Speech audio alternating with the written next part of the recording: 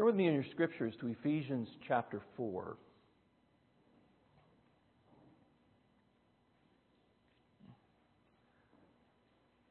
Paul makes a surprising statement. He actually writes to Gentiles, but tells them no longer live as Gentiles. Paul wrote this, Philippians 3:20-21, "But our citizenship is in heaven, and from it we await a Savior, the Lord Jesus Christ, who will transform our lowly body to be like His glorious body, by the power that enables Him even to subject all things to Himself." So, understanding that citizenship, a very phrase that Paul uses, I want you to look at Ephesians chapter 4, verse 17. Paul says this, "Now this I say and testify in the Lord, that you must no longer walk as the Gentiles do." What is Paul saying? Paul's looking at Gentile people and he says, don't walk any longer as Gentiles. I mean, if you want to feel the force of that, it would be like him writing Americans and saying, I don't want you to walk any more like Americans. So you feel the edge on that, right? You feel a little bit of the sting. What is he saying? Well, he's using the term Gentile not in an ethnic sense, an ethnic Gentile. He's not, because you have so much other scripture that tells them you don't have to become like the Jews to become a true child of Abraham. You don't have to subject yourself to circumcision and to the dietary laws to become a true son. So he's not telling the Gentiles to become Jews. He's telling them to live out their identity. He's using it in a moral sense. So it would sound like this: you must no longer live like unbelieving Americans. But as you dwell within these borders, you must live as those who are in Christ. Because there is a morally dark, depraved American value system that is opposed to God. And as we are in Christ, Paul is writing, no longer live that way. Paul's primary concern is how sin has affected the mind. Look at verse 17. At the end of that verse, he talks about the futility of their minds. So don't walk that way. Don't let your life be characterized by that kind of thinking. Look at verse 18. Look at the phrase, darkened in their understanding. Keep reading in verse 18. The ignorance that is in them. Now, our minds might pull back a little bit from that because we all know, or we should all know, some incredibly brilliant and creative unbelieving people, don't we? And in that sense, where they're extremely gifted and intelligent, they still image their Creator. We benefit from some of the technologies from very brilliant, unbelieving people. Okay, I'm sure that unbelievers, non-followers of Jesus Christ, had a very huge part in creating this incredible device called an iPad. And if you know anything about this company, you'll know that some of its leaders were incredibly brilliant, but they were not followers of Christ. What Paul is saying here is even though they still image God, their rational processes are distorted and darkened so that when they make decisions based on moral judgments, they are untrustworthy. 1 Corinthians 2:14 says, the natural person does not accept the things of the Spirit of God, for they are folly to him, and he is not able to understand them because they are spiritually discerned. Even incredibly brilliant, unbelieving people have a broken moral compass. They do not subject themselves to the Word of God. For example, there are intelligent, gifted people who have no problem with the mass killing of unborn babies. Their mind is darkened. It is the futility of their thinking. And that is a blot on our nation particularly. In verse 18 of Ephesians 4, Paul identifies the problem. Look at verse 18. They are darkened in their understanding, alienated from the life of God. That is, they are separated spiritually from God. because of the ignorance that is in them due to their hardness of heart. So as they say no to God, as they say no to God's Son, as they do not submit to God's Word, they turn away and they become calloused and hardened. It's actually a process that continually happens in an unbelieving mind. Verse 19 shows the outcome. Look at verse 19. They have become callous, spiritually and morally insensitive, and have given themselves up to sensuality, greedy to practice every kind of impurity. Now, not all believers are as wicked as they possibly can be. That's called God's grace. That's the restraining influence of the power of the Holy Spirit still exerted upon unbelieving people. During the last days of the last days, that restraining power will be removed. That's what makes it such a tribulation. Go back to verse 17. And after seeing that darkness of mind, how sin affects their thinking, he says, "Now this I say and testify in the Lord, that you must no longer walk like this." That's that stark transition. And then he says, look at verse 20, it's kind of the hinge verse. "But that is not the way you learned Christ." So we sit, yes, in a great country, but we sit here with a depraved American value system that is hostile to God. So as we live here as citizens of heaven, as our identity is in Jesus Christ, Paul says, listen, you no longer walk that way, you no longer live that way. That's not how you learned Christ. So we go from human depravity. I want you to see now transformation in Christ. Look at verse 20. And what Paul's going to do, he's going to use several terms that sort of launch us into the classroom. I know it's summer break, but we have to enter back into the classroom hopefully just this morning. Look at verse 20. "But this is not the way you learned Christ, assuming that you have heard about Him and were taught in Him." Paul uses three parallel expressions to bring out a process of education. So you have the world, you have the Gentiles, you have Americans, you have this degenerate value system. Don't live like that, because that's not how you learned Christ. You actually entered in and were schooled by the Son of God. And you learned a different way. Matter of fact, he makes an appeal to that different way all the way back in verse 1. He's going to use the same term, walk. Go back to Ephesians 4, look at verse 1. Paul says, "I therefore, a prisoner for the Lord, urge you to walk." These are believing people, folks. Which means it's possible for a believer whose identity is in Christ to actually walk out of alignment with their identity. How do you know when somebody's walking in line with Christ? How do you know when somebody has learned Christ? "I urge you to walk in a manner worthy of the calling to which you have been called." Verse 2. "With all humility and gentleness, with patience, bearing with one another in love, eager to maintain the unity of the Spirit in the bond of peace." Walk that way. Then it will become evident that you have been in the classroom with Jesus Christ. Go back to Ephesians 4, verse 17.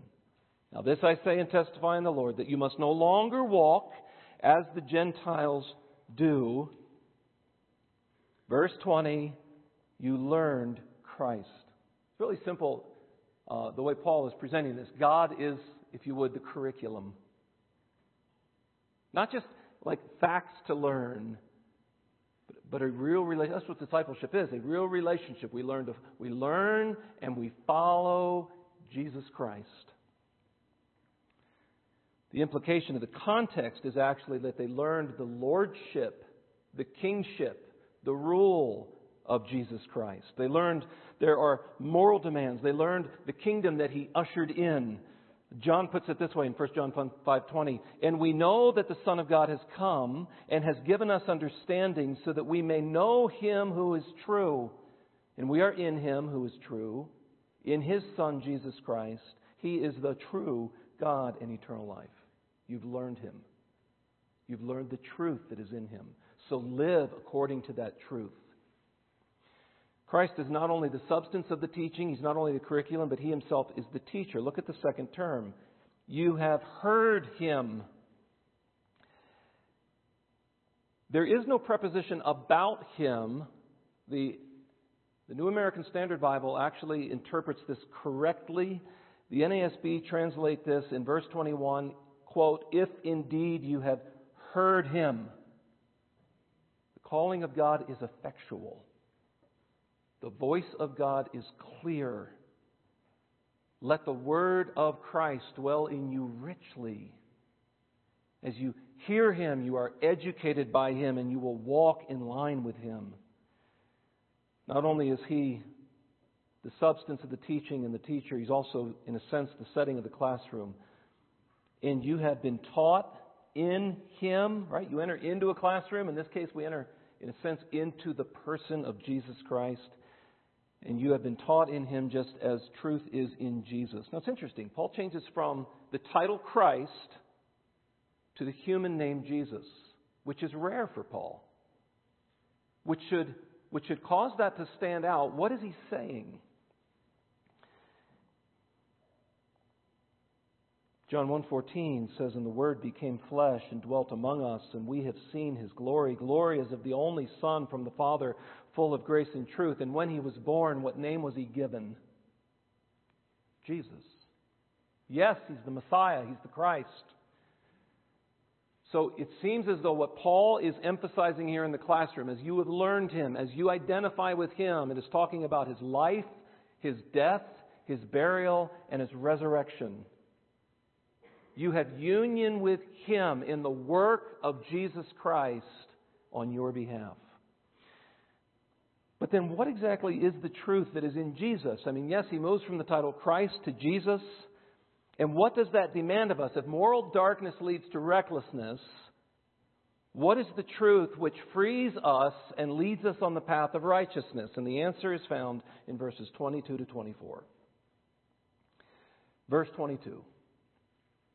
To put off your old self, which belongs to your former manner of life and is corrupt through deceitful desires, and to be renewed in the spirit of your minds, and to put on the new self created after the likeness of God in true righteousness and holiness. All this is, not all, but what this is a snapshot of the gospel. In Colossians, which is a parallel verse, which Paul also wrote, it's very clear that these things have been done at a point in time. Whereas in Ephesians, there's a sense where these have been done and you continue to do them. This is a snapshot of what Jesus Christ has done. It is His work. The put on and put off are not fresh commands, but an exhortation to keep living in line with the gospel, living out your union with Jesus Christ. So what have they been taught? Right? You've learned Christ, you've heard Him, you've been taught in Him. They have been taught that salvation is spiritual identity or spiritual union with Jesus Christ. You were of the old man. Paul very clearly, using the old man term, is you were in Adam. He defined you. You followed after the same desires and passions. Now you are a new man. You are in Christ. That is your new identity. And it's as Charles Hodge wrote, as we are called to put off our corrupt nature as a ragged and filthy garment, so we are required to put on our new nature as a garment of light. And as the former was personified as an old man, decrepit, deformed, and tending to corruption, so the latter is personified as a new man, fresh, beautiful, and vigorous, like God, created in His image. This is a picture of conversion, as the human side is called, or recreation, as the divine side is called. Now note the oppositions. So these are the tensions. In the old man, there's corruption. That's when Adam represented you. In the new man, new creation. In the old man, evil passions. In the new man, holiness. In the old man, deceit. In the new man, truth. totally incompatible with each other. So therefore you keep putting off, because of your union with Christ, because you are no longer represented by Adam, you keep putting that off, and then you walk, not as the Gentiles, but you walk in newness of life. And amidst these contrasting portraits comes verse 23. This is the sort of the how. Look at verse 23. And to be renewed in the spirit of your minds.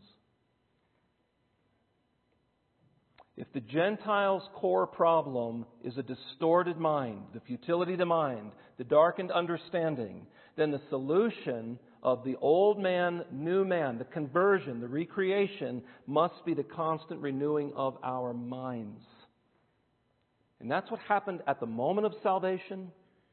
It wasn't just an embracing of facts, it was a total transformation and conversion, but it did include the intellect. You heard, you were taught, you learned certain things about Jesus Christ. And now as you grow, you must be renewing your minds. As we approach this table, this is a reminder of what Jesus did. That we have communion through what? Union. We have union with Jesus Christ. Therefore, we can have communion with Jesus Christ. When we take this morning, this is not just, this is just simply what we do the first Sunday of every month. We are actually lifting symbols to our mouth saying, He died. He shed His blood. And I can be forgiven of my sin by grace alone, through faith alone, in Christ alone. That's what we proclaim. And we do this. As often as we do this, we proclaim His death until when? Until He comes. It's an incredible ordinance given to us to remind us that we live between His two appearings. We live between His birth and His second coming. These are non-negotiable, fundamental doctrines of the faith. And when we observe this, we're saying, this is the basis of our communion, not my righteousness, but His. But yet, I must put away the old and put on the new and renew my mind. And this is also an invitation to live out a life of repentance and faith. Not that we can lose it, but that somehow that unbelief creeps in. Those Gentile ways creep in. The futility of the mind creeps in.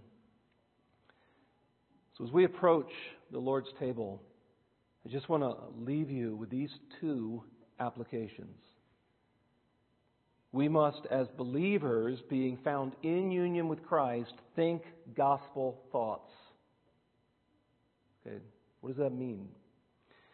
Here's what it means. This is the renewing of the mind. This is what you need to hear today and what you need to remind yourself and your children tomorrow. And sometimes you speak truth to your own discouraged heart, and other times you must speak that truth to other people's hearts. Here's what gospel thinking is. You are loved by Christ. You have been fully accepted in Christ. You have already been freed from the curse of the law in Christ. You have already died, been buried, and have risen with Christ. You have been given Christ's righteousness. Yes, you live in line with your calling, but you never need to try to achieve your own righteousness so He accepts you just a little bit more. You already have the very righteousness of Jesus Christ.